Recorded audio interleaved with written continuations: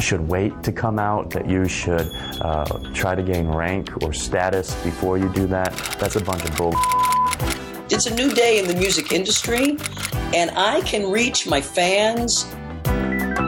We're getting there. I've caused harm to the political agenda, and which I'm actually happy for. I would say probably the best message to them is that they're on the wrong side of history.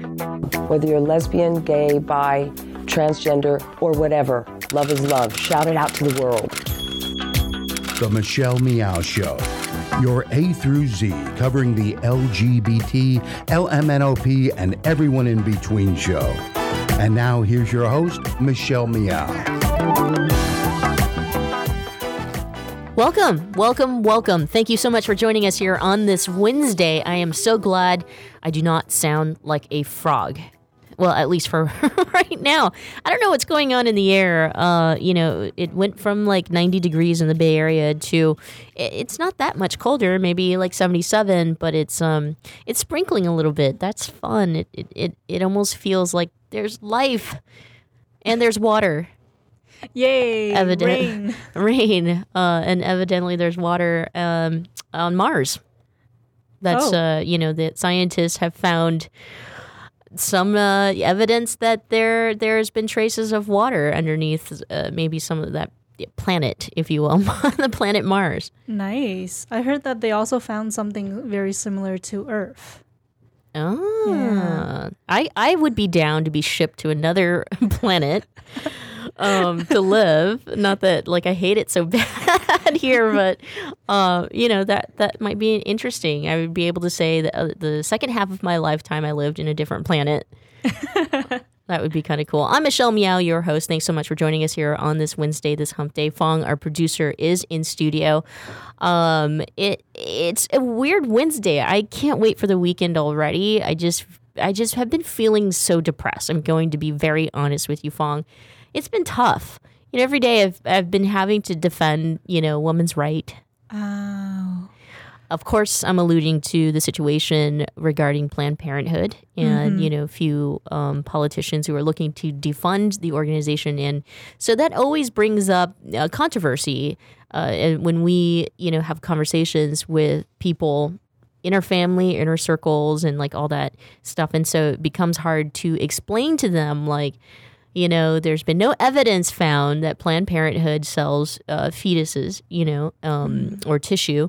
And so to defund the entire organization means you're taking away from 2.7 million people, of course, women, but that includes men too. Yeah. That's, I don't even know what to say about that. What to say is what the Exactly. And I'm sure that's the conversation that most of the talk show hosts here on the Progressive Voices Network have been talking about. And if there's anybody on the air on this network that is saying, we should defund Planned Parenthood, they should be off the Progressive Voices Network. Off they go. Off they go. All right, let's get our program started. Today's program is brought to you by Pacific Fertility Center. When life needs a little encouragement, Pacific Fertility Center will be right by your side. Visit pacificfertilitycenter.com. Our guest today was the former president of Exodus International, an organization that promoted solutions and treatment of homosexuality or ex-gay therapy. The organization ended up folding in 2013, so we're lucky to have our next guest here with us to discuss his new book, My Exodus, From Fear to Grace, a never-before-told story, Alan Chambers. Alan, welcome to the program. Hey, Michelle. Thanks so much for having me. Yeah, I've kind of waited a really long time to talk to Alan Chambers. We started this program 10 or so years ago, and so we definitely went through the Exodus International days. So I'm very, very happy to have you on the program today. Let's start with the introduction of the book. You tell an interesting story about Matt, who's a former employee, and a time in which you uttered publicly for the very first time, I still have same-sex attractions. I'll let you tell the rest of the story. Well, I was sitting there with Matt, and he had been depressed, and that wasn't uncommon for especially the single people who worked in our office. Even before my time at Exodus, I remember hearing a lot of stories. It was hard to get the phone calls that we got, and so many people who would call in, and whether they were angry on one side or another, or they were sharing these devastating stories. And so when Matt was kind of moping around the office for a week or so, within a short period of time of that, I just said, "Hey, Matt, you need to come in and talk with me. What's going on?" And we sat there, like I said in the book, in some uncomfortable silence for a period of time. But I really wanted him to open up without me badgering him to tell me what was going on. And I didn't know what was going on. At the time, I wondered, does he have a boyfriend? Is he thinking of quitting? What is the deal here? And within a few very uncomfortable minutes of silence, he said, "I'm never going to be like you." And I just immediately knew what he meant. And I said, "Well, what do you mean?" Even though I knew, I just wanted him to articulate that. And he said, "I'm never going to be straight like you. I'm never going to have a wife and kids like you. I'm never going to be healed like you." And I thought, holy crap, what have I done? This kid thinks something about me that isn't true. And I remember sitting there with him that day and just telling him, I am married and I love my wife, and there's nobody I love more. There's nothing I want more. I do have kids. I love my kids. But to say that I don't still have gay feelings or attractions or those types of things would be lying. And what I realize is I've told the really pretty silver box part of my story, and I haven't shared all of it. And from this day forward, I'm going to do that. And I know he was grateful in that moment. But I look back, and certainly throughout the rest of my tenure at Exodus, I was really grateful for his honesty. And he wasn't trying to confront me. He probably thought he would get fired for sharing, some of the things that he shared. But what I realized was we've made this sound like something it's not. It sounds too easy. And though it took us a lot of years to get brutally honest, even now I'm learning to be more and more honest about these realities and use language that isn't flowery or Christian, but just to say, hey, this is the reality of my story. I don't know where I would be without Matt, and I'm grateful for him. And to you telling this story, this never told before story, it's so important because I'm sure some of our listeners who are listening right now want me to go into this interview really hard. Like, how could you? How, being a part of our community and you contradicted everything that we're about and blah. We're not going to get there yet. I think telling the story is the most important part in getting to know Alan Chambers, and then we can answer the why. Let's start with your childhood, because I think that is, that's context to, it set you up for the future, right? What was it like growing up as Alan Chambers? Well, I think we can do a lot of disservice by going back and only thinking of the bad. And there certainly is woven into anyone's story, things that if they could go back and they were the creator, they would have changed or moved around. But, being a little kid, as I was writing the book, one of my friends was saying, as I read the book, it sounded like you were having fun telling these stories, that it was lighthearted, that it was you enjoyed that part of writing your story. And I did, looking back, thinking about that little creative kid who pretended to be Alice at a neighbor's house down the street for however long I was playing that role, and the things that I creatively came up with in my own little private world, it reminded me how fun and creative and lighthearted I was, which does lead to a little bit of sadness, that I lived in a culture and a time and within a church context that squashed some of that creativity. And today I wonder, what would I be like? What obstacles would I not have to overcome in my creativity, in my the dramatic side of me that I still probably edit today to some degree if I hadn't gone through that. And so looking back, there is some heartache and some pain, but hindsight's 20/20, and I can't change any of that. All I can do today is look back and say, man, I really don't want to do that to my kids. I don't want to see anyone else go through those same experiences. And that's why I'm sharing a lot of my stories, so that people don't go through the same heartache that I once did. Well, there's something also important to note that, as a devout Christian, it's not like you woke up one day and was born again at like 23 years old. I mean, you lived as a devout Christian. Your upbringing, your family, that started with childhood, right? It did, yeah. I grew up in church in a Southern Baptist tradition, and I'm thankful for parts of that.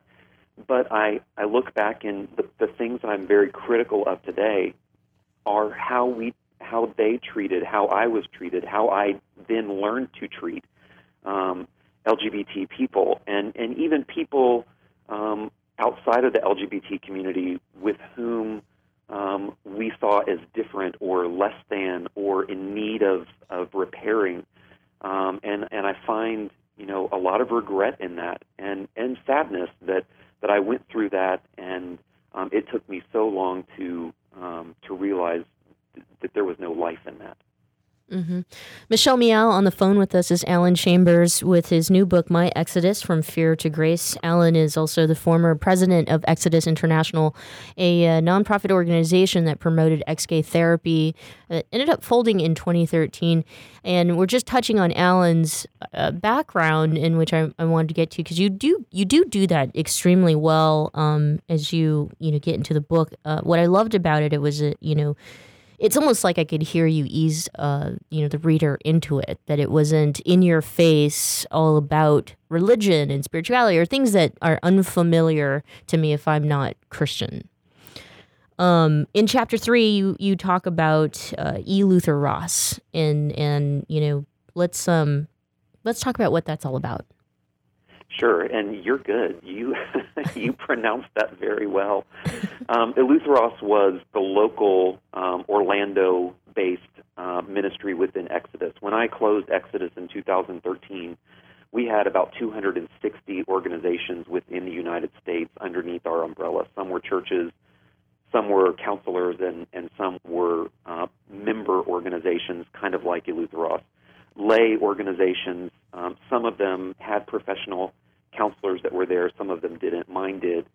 And Eleutheros was started in the very early 80s, 1982, and I went there in 1991 as a 19-year-old college student. And, so many people have said, do you regret that part of your story? Do you wish you had never gone there? And for me as a Christian kid, who had been dealing with these gay feelings in the context of a church that condemned those things, there was no other place. There was no gay Christian network where I could just be free to explore the possibilities of being gay. The only thing that was available for me, I had no contact or knowledge of the gay community.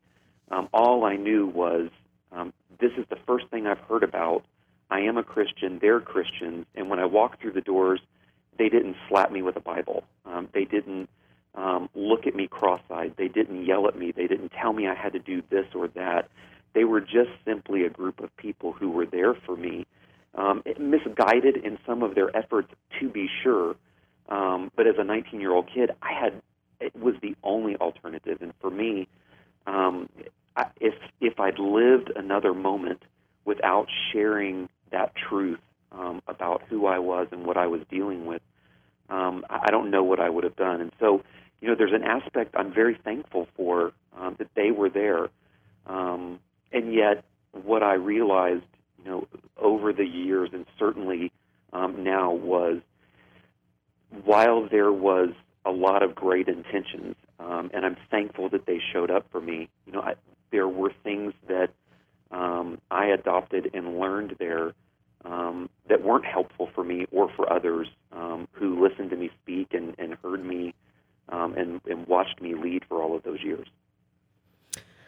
Alan, we're going to take a quick break, but when we come back, I gotta speed it up a little bit because I only got a little bit of time with you. I want to continue the story and get into some of the tough questions that our listeners are probably dying to hear me ask. So you'll stay with us?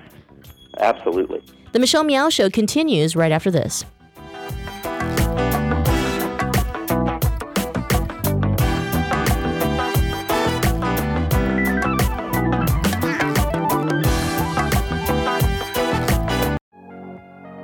Thanks for listening to the Progressive Voices Network, streaming the best in progressive talk 24/7. Keep the progressive conversation going on by joining our community. Each week, we send out an email that covers important things taking place in the Progressive Voices Network and throughout the progressive world. Be the first to know of upcoming shows, schedule changes, exclusive programming, and more. Simply go to progressivevoices.com and sign up for our mailing list. It's that easy. progressivevoices.com. Thanks for listening, and thanks for joining the Progressive Voices community. Babe, I think we're ready. We're really doing this. Yeah, I'm ready for our family. So where do we start? Starting a family is a team effort, and when life needs a little encouragement, Pacific Fertility Center will be right by your side. As a unified team of the best fertility specialists, guided by the highest ethical standards, Pacific Fertility Center provides patients with compassionate fertility care. Visit pacificfertilitycenter.com.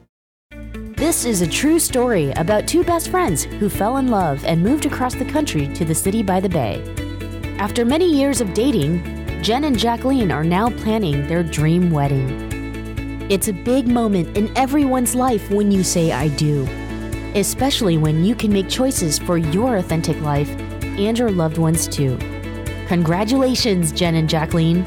Live your authentic life. A special message brought to you by Weatherford BMW.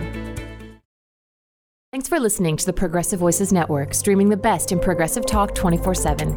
Keep the progressive conversation going on Facebook. Like us at facebook.com/progressive voices. On the Progressive Voices Facebook page, we update the stories that our hosts like Tom Hartman, Stephanie Miller, Bill Press, and Leslie Marshall will be talking about during their shows. And we share great news, commentaries, opinion pieces, and videos from all over the progressive world.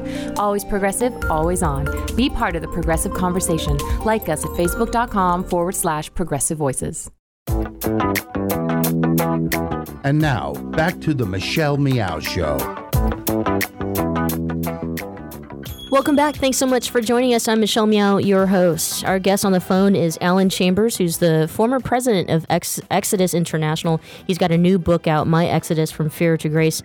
Alan, so I said, I got to kind of get into it now, but I still have this burning question. I mean, I feel like the Alan Chambers that was portrayed to me, as a lesbian or gay person in the stories that were told in the media, obviously, we didn't know that you were attracted to men or gay.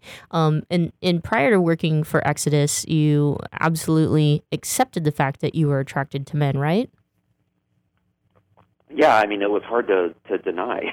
Right. I mean, that was a part of my story, and so there was a period of time where I thought maybe this is a life I can live, and for a number of reasons, that was it just didn't happen, and I ended up living the life I'm living today, which I'm grateful for. But there was a detour to the freedom that I feel today that took place through Exodus.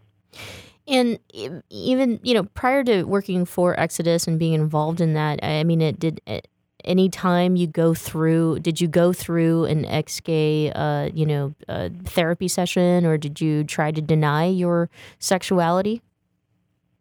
Sure. I mean, of course, I think that's a huge part of what people do. They feel so conflicted in their faith and their sexuality that they deny. And I remember saying this line, deny what comes naturally to you. And I remember Jeremy Hooper, who's a well-known blogger in the gay community, Good As You is his blog, saying, what in the world are you talking about? Why would you deny that part of you? And I just thought, well, you just don't get the whole Jesus thing.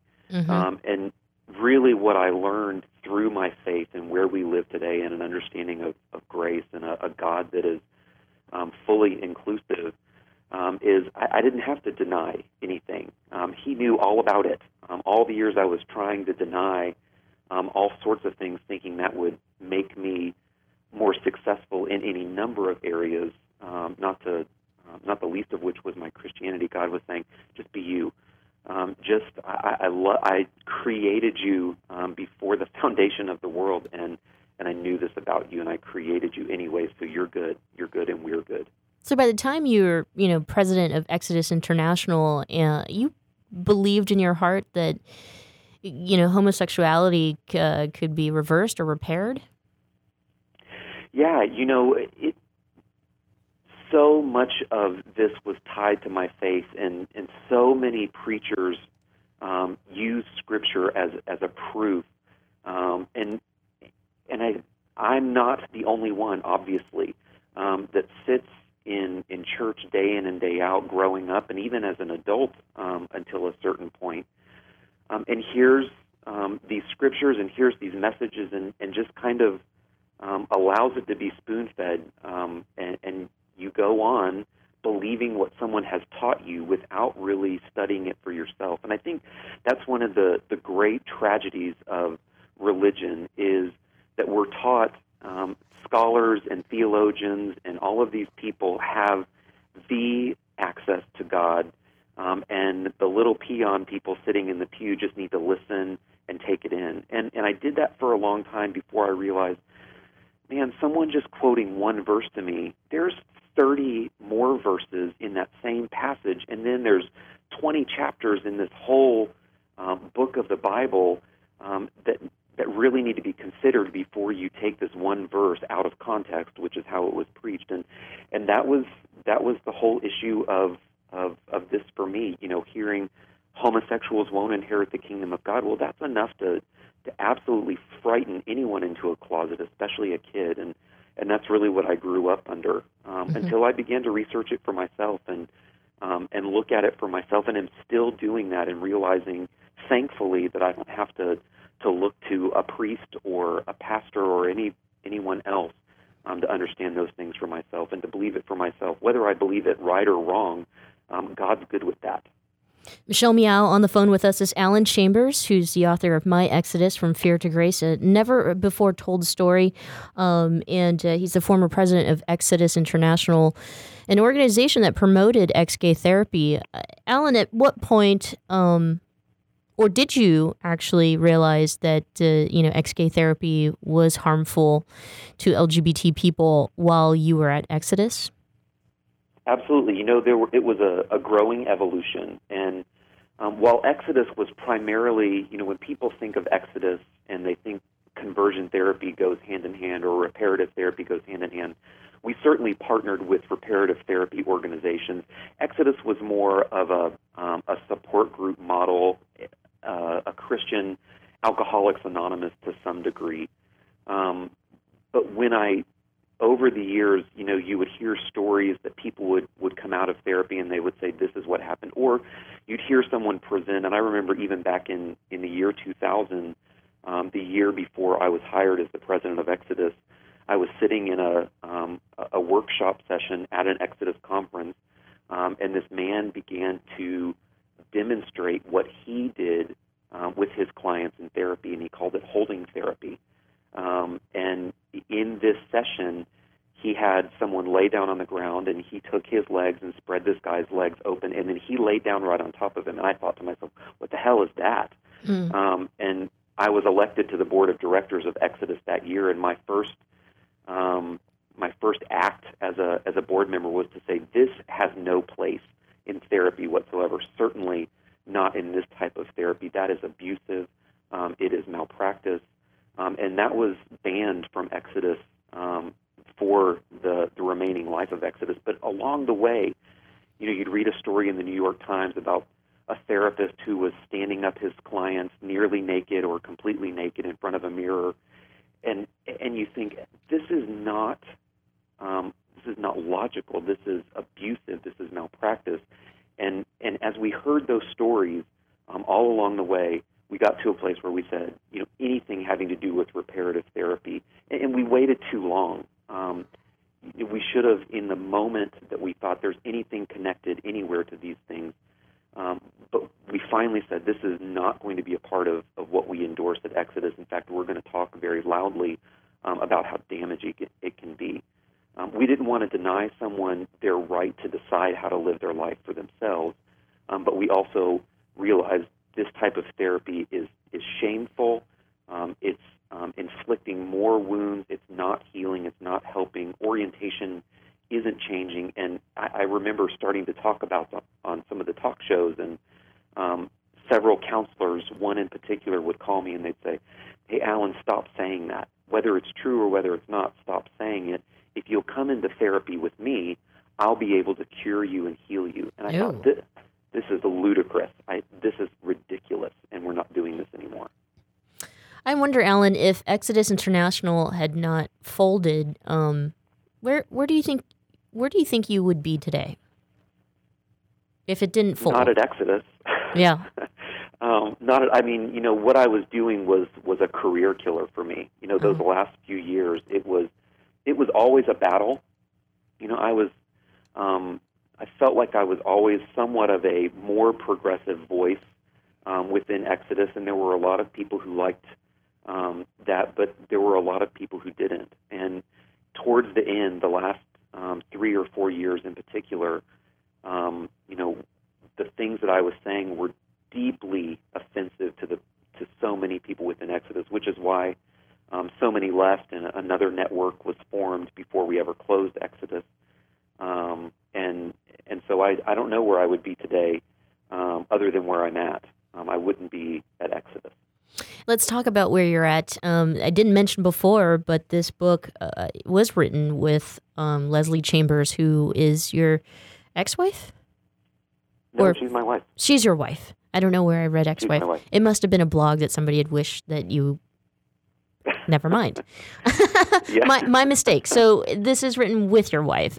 What's life like now, having this book out and telling your true story? Quieter. We closed Exodus in June of 2013, and we walked off the stage, and we thought, we're going to start another organization, but very quickly realized we don't want to do that. To do so looks like rebranding or a marketing ploy or whatever. Several gay activist friends said, Alan, frankly, we're tired of hearing from you. You need a break. We need a break. Just go away for a little while. Do something else. Go work at Pottery Barn or something like that. Just be out of the public life for a while. And we took that to heart. And there were times where we jumped in where we felt like it was necessary. The ban on the President Obama's call to ban reparative therapy for minors, we felt like it was important to jump in on. Talking about our support of the SCOTUS decision on marriage, we felt like it was important to weigh in on. But for the most part, we were quiet, and it's been a quieter life, which is challenging. There are times when we wanted to jump in and talk, but we really we needed to figure out who we were and what we believed ourselves without outwardly processing that with others who were listening. So you may have heard a little bit of, maybe me being surprised when you did correct me that Leslie is still your wife, because coming out against Exodus and reparative therapy, and also admitting to your attraction to men. I thought that maybe a little bit of me had assumed that you may have moved on from that whole entire life and maybe a part of the gay community, even dating men. But where are you with your sexuality and kind of, you made peace with yourself and just accepted that and that the fact that you're still with your wife is that it's just that you love your wife? Absolutely. And, for years I tell people all the time, I get so many guys who are 19, 20, 21, 22 who are saying, I've been dating this girl for 3 years. Should I marry her? I still feel gay. I still have all of these feelings. And for years at Exodus, because our story was what it was, because Leslie was always my first choice. She wasn't a consolation prize or some secondary choice because I couldn't be gay. But, she was always my first choice. But what we thought was, man, this is great. This is what everyone should have. And what a misguided, destructive thing that was a part of that. And so, my sexuality and my story is what it always has been. There have been no surprises in our marriage, and our family is what it is. But it's not a model that people should look to and say, oh, he did it, so I can do it. This is just my story, and it took a long time for us to learn that. But I'm grateful we did. I'm thankful for Leslie. We have a great life. We're totally compatible, and people have asked, well, could you have been happy with a man? Yes, but I didn't end up with a man. I ended up with Leslie, and I'm thankful I did. Do let Leslie know I apologize, but I absolutely commend her. I mean, it shows her strength and, just how much she loves you to stand with you and stick by your side. I am sad that I'm running out of time here with you, so I've got just time for one question. And that's, let's do it again. Yeah, I hope so. I really enjoyed the read, and so I'll definitely make sure to remind our listeners today that they can get their hands on a copy of your book. But my last question to you, is just a general question about the future of Christianity. I feel like the fundamental, or at least the basic teaching of Christianity has become the subject in the media lately that's quite negative. And I don't think that even as LGBT Christians, that's what we intend to do when we talk about LGBT rights. What is your hope for the future? Well, people like me and so many of us in the conservative church nearly killed Christianity. I think the way we've branded it and spoken for Jesus is anti-Christ, and certainly has been anti-gay and anti-people. And my hope for the church is that there's wonderful things on the horizon. I look at people all around me. For years, I heard stories of gay people leaving the church. Well, I've begun hearing stories and witnessing gay people going back into the church. They're going back into thriving, vibrant gay churches or open and affirming congregations. And what I see is the church is going to be very, very surprised that they can thank the gay community and the LGBT community for really bringing the church into the 21st century and beyond, because I see so many good things. I was at a church in Long Beach last year, a lesbian couple who have been together for 30 years lead that congregation, and they are doing amazing mission work all around the world. They're doing an amazing work in Southern California, and it's a testament to what can be done when your focus is Jesus and not on a culture war. Alan, thank you so much for your time with us today. My pleasure. Thanks for having me on. Alan Chambers, he's the author of My Exodus from Fear to Grace, a never-before-told story. Make sure you get your hands on a copy of this. It's a great read, and also it absolutely contributes to our progress, in my opinion. So grab a copy. When we return, we will talk about not Christianity. I'm sorry, Catholics in the LGBTQ community. So don't go away.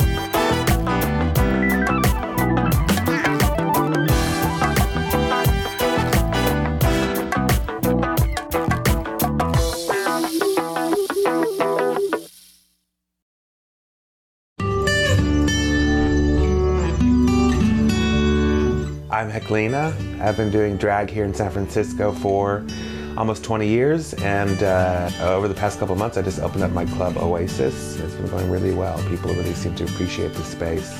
It's something people say San Francisco really needs right now because the city has been changing a lot.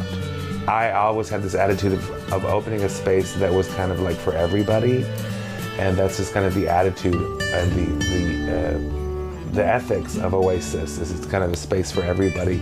How does it feel to be a business owner? I don't know. It's funny because I still have to kind of pinch myself to believe it's actually true. You know what I mean? Like I walk in there and I go up to the bar and I go, oh, could I please have a glass of water? It's kind of like I forget that it's my place.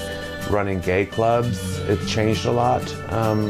I think that gay people now, they're everywhere. They don't feel like they have to maybe be in a gay bar all the time, so you have to be much more creative about how you are enticing people to come out to your club.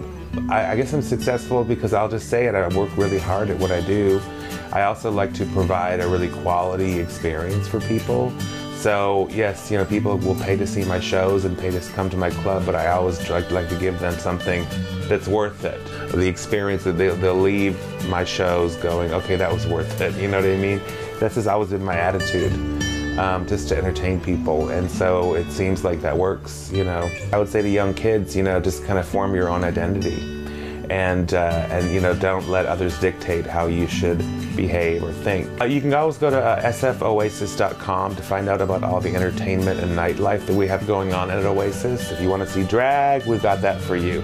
If you want to see some queer hip-hop parties or queer dance parties, we have that for you. Spotlight on Success and Achievement, brought to you by Wells Fargo. Together we'll go far.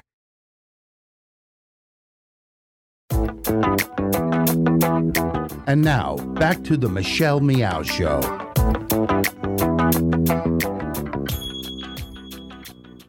Welcome back. Thanks so much for joining us here on this Wednesday, this hump day. I'm Michelle Meow, your host. Fong, our wonderful producer, is in studio.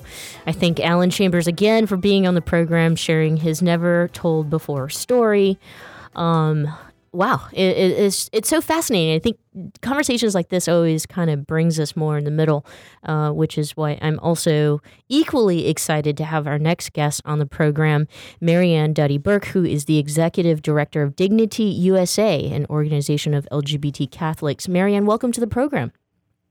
Hi, thanks so much for having me.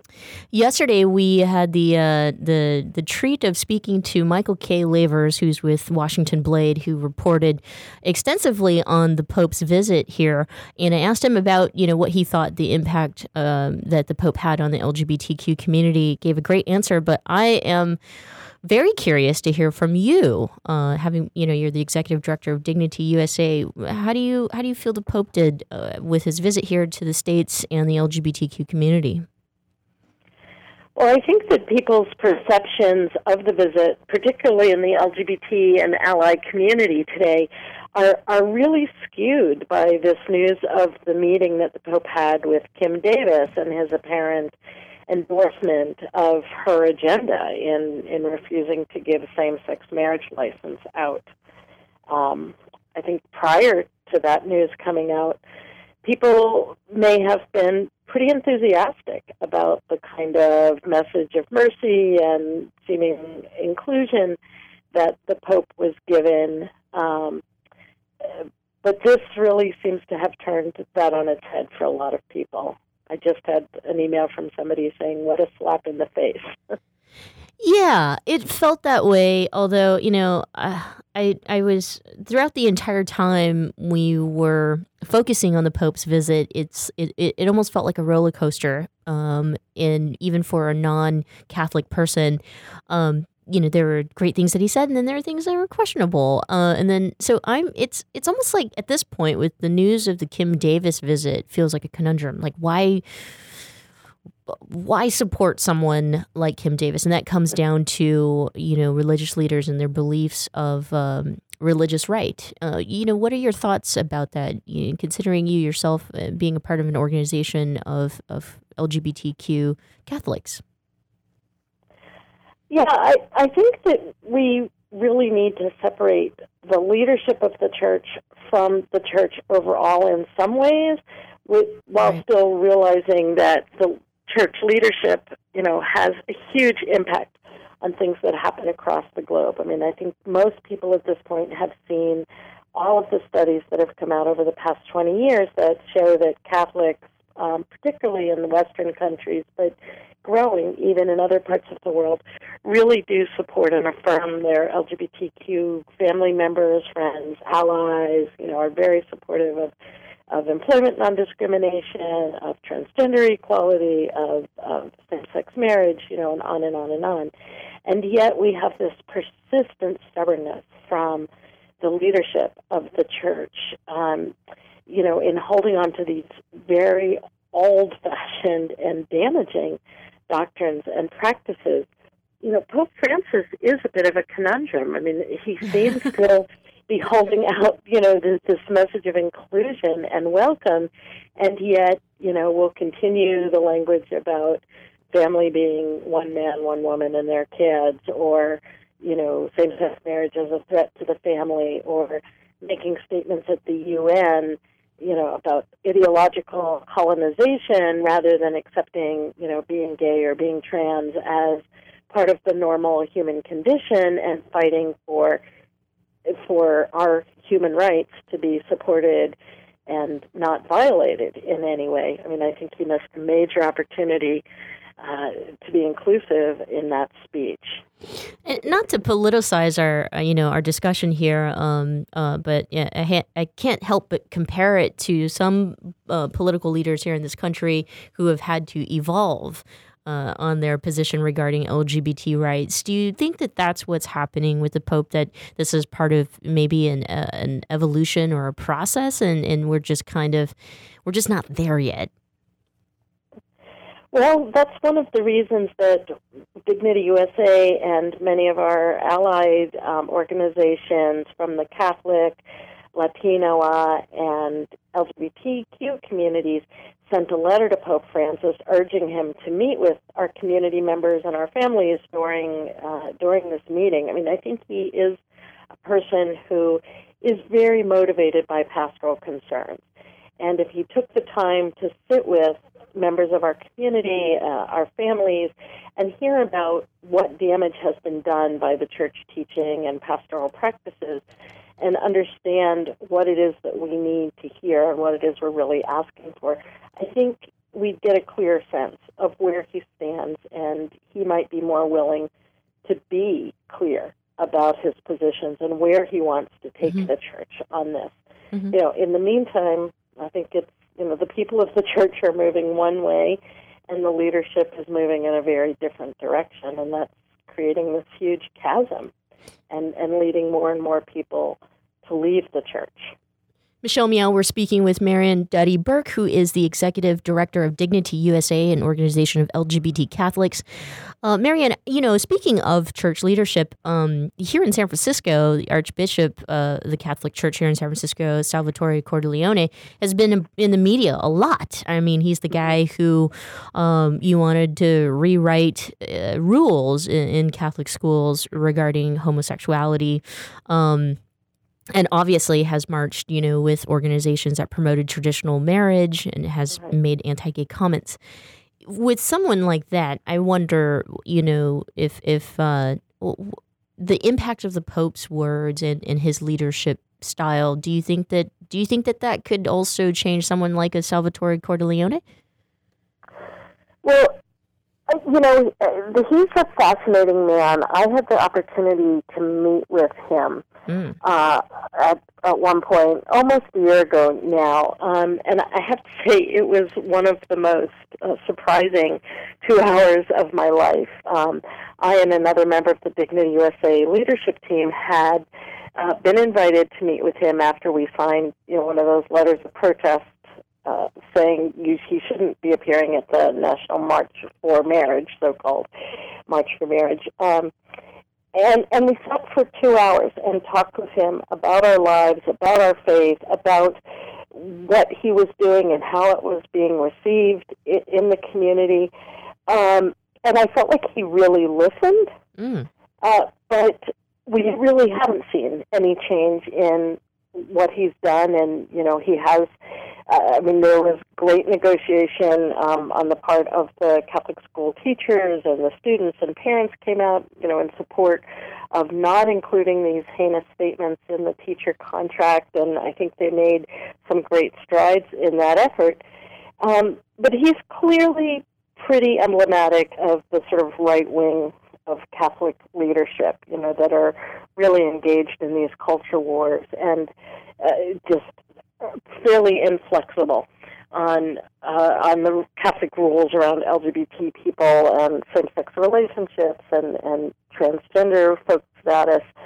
So, I remain hopeful that continued encounters might be seeping in on some level, but it's hard to deny that he's maintained this sort of hard-line political place. And, it's very difficult to have somebody with that focus as the Archbishop of San Francisco. I think that's just a terrible mismatch between shepherd and flock. And, hopefully over time that assignment will be changed. Right. No, it is. We've I mean, it's been a surprise to even non-Catholics here in the Bay Area. Dignity USA and some of the things that, Michael brought up yesterday in terms of, the Pope and the doctrine hasn't changed much in terms of the position regarding LGBT people. At Dignity USA, how do you support LGBT Catholics who may feel as if they're either being attacked or not included, or feeling that maybe the religion is not inclusive of them? Sure. We do a number of things. I think we're best known for having a series of chapters all across the country that provide LGBTQ affirming and welcoming liturgies, social support, educational support, that sort of thing, at a local level, so that folks can come and worship or experience community of other Catholics in a place where they're totally accepted, where their relationships are affirmed, where their gender identity is embraced, without question, and where our lives are really central to the liturgy. We, of course, do a lot of public advocacy work, both within the church and on civic issues where the Catholic vote makes a difference, and working with Catholic politicians around how they can support LGBTQ issues as part of their faith, not in spite of their faith. We do a lot of work right now with church workers who are experiencing either intimidation or being outright fired from their jobs because of who they are, whom they love, or what they believe.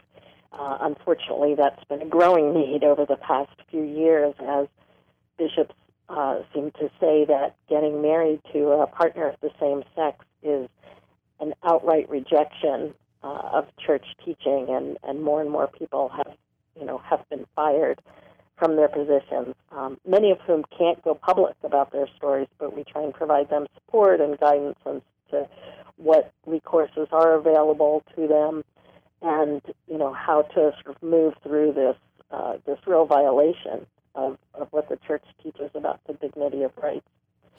And most recently, we have announced that we are going to be working for full sacramental equality for LGBTQ people in the church. Right now, of course, marriage in the church is closed to us, ordination is closed to us. It's sometimes not clear if our kids will be welcome for baptism or, other sacraments of the church. Trans folks can't have their baptismal certificates rewritten into their correct gender. And we think all of that does huge pastoral damage, both to us and to other people in the church. So I think that for the next several years at least, we'll really be working to raise awareness of the harm that is done by these policies that are so exclusive. Marianne, we have to take a quick break, but when we come back, I'd love to wrap up our conversation. Thanks so much. The Michelle Meow Show continues right after this quick break.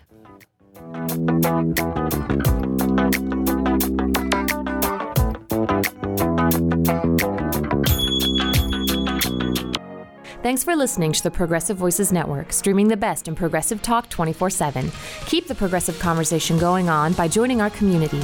Each week, we send out an email that covers important things taking place in the Progressive Voices Network and throughout the progressive world. Be the first to know of upcoming shows, schedule changes, exclusive programming, and more. Simply go to progressivevoices.com and sign up for our mailing list. It's that easy. progressivevoices.com. Thanks for listening, and thanks for joining the Progressive Voices community. The Commonwealth Club is a unique organization that brings together people from a variety of backgrounds to explore important issues as a community. Sooner or later, everyone worth hearing comes to our stage. From Marga Gomez to Richard Chamberlain, from James Hormel to Kate Kendall, leading thinkers, activists, politicians, and artists have come to the Commonwealth Club of California. Ted Olson and David Boyes came here to discuss their winning legal strategy for same-sex marriage. Jason Collins talked about gay athletes. The Sisters of Perpetual Indulgence discussed activism and good works. Actor and director Rob Reiner explained how he got Hollywood behind same-sex marriage. Barney Frank described what it's like to be gay at the highest levels of Washington. From healthcare reform to transgender rights, from immigration to gay-owned businesses, it's all at the Commonwealth Club. And that's still just a portion of the 450 programs we present every single year, with new programming nearly every single day. Be a part of the conversation. Learn more at commonwealthclub.org, download our free app in iTunes, and join us in person the next time you're in San Francisco. The Commonwealth Club of California puts you face-to-face with today's thought leaders.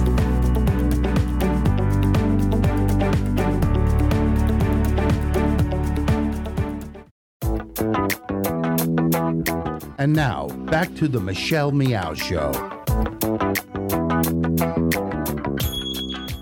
Welcome back. Thanks so much for joining us here on this Wednesday. I'm Michelle Meow, your host. On the phone with us is Marianne Duddy-Burke, who is the Executive Director of DignityUSA. Marianne, I thank you so much for telling us about the great work that DignityUSA is doing for LGBT Catholics. One thing I did want to mention is I do know that we have made great progress, I think, in the Catholic community regarding LGBT equality. That we can say, right? Absolutely. Absolutely. The vast majority of Catholics are out there standing with us, and, it's a great thing to see. Do you think that more LGBT Catholics are coming out, which is a good thing? It helps with the cause? Absolutely. I think we all know that it's that experience of knowing and loving somebody who identifies as LGBTQ that really transforms hearts, and particularly for Catholics, we see that experience of, trying to reconcile church teachings with, what you know about your daughter, your son, your brother, your nephew, a cousin, somebody that you really care about in your friendship network. It just doesn't make sense, and folks jump to the social justice teachings or their experience of conscience or just the message of love and inclusion that is so deeply embedded in our faith, and that makes all the difference. You mentioned earlier the different chapters that you have. It's a national organization. Do you have kind of like a rough idea or number maybe that's been reported regarding LGBTQ Catholics?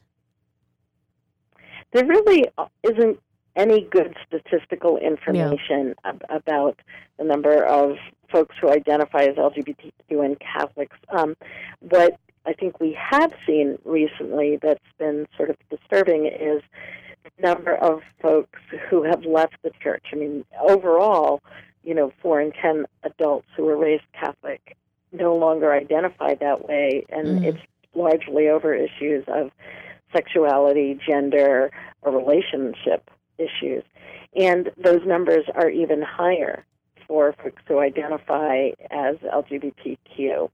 So, the church is losing a lot of great people because of its teaching, and we just hope that they are able to find good spiritual community in other places. Right. My last question for you, Marianne, as we look to the future, and also I think, wrapping up just the shock of today, and many people are talking about it, and it's trending, the Kim Davis visit with the Pope.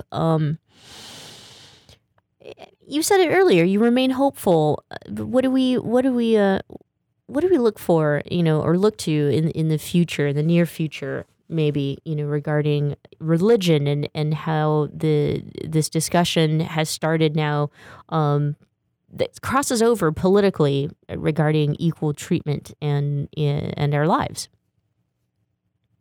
Sure. Michelle, I think it's very true that folks are coming to realize that, coming out as gay or as transgender is often a deeply spiritual experience. This is not something that is separate, that separates LGBTQ people from other folks. In fact, in some ways, it often makes us more finely attuned to those spiritual messages. And so I think the narrative about, God versus gay is really changing. I think that's very hopeful.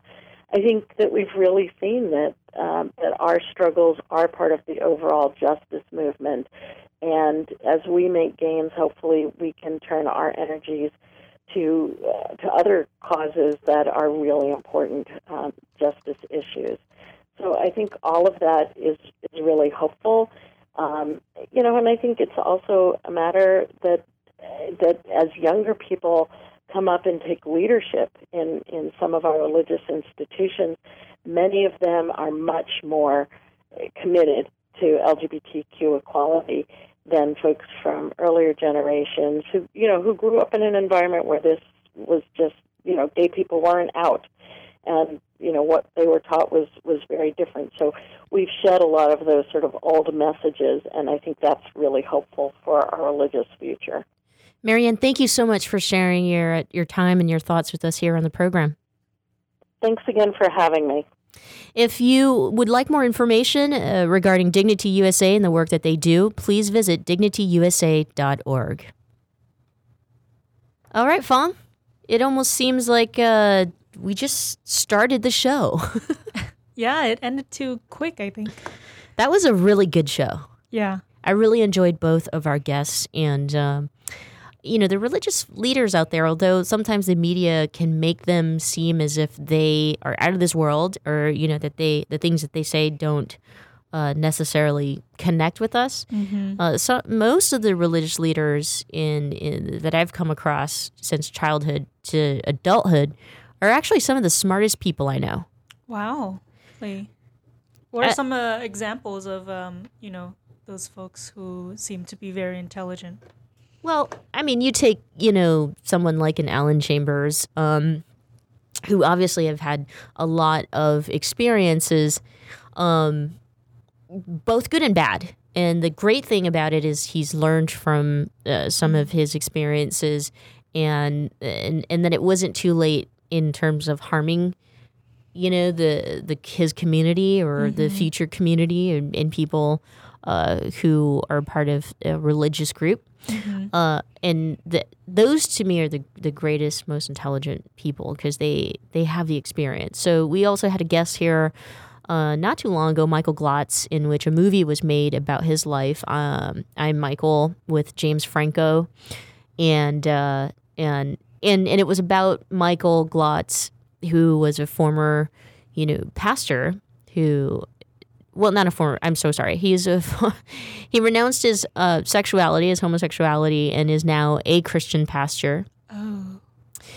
But I think that his unique experience in going from being gay to not being gay, and from being not religious to someone who is religious, or someone, you know what I mean? Like, I think that he gives great perspective. And until this day, he can talk about being more inclusive and accepting.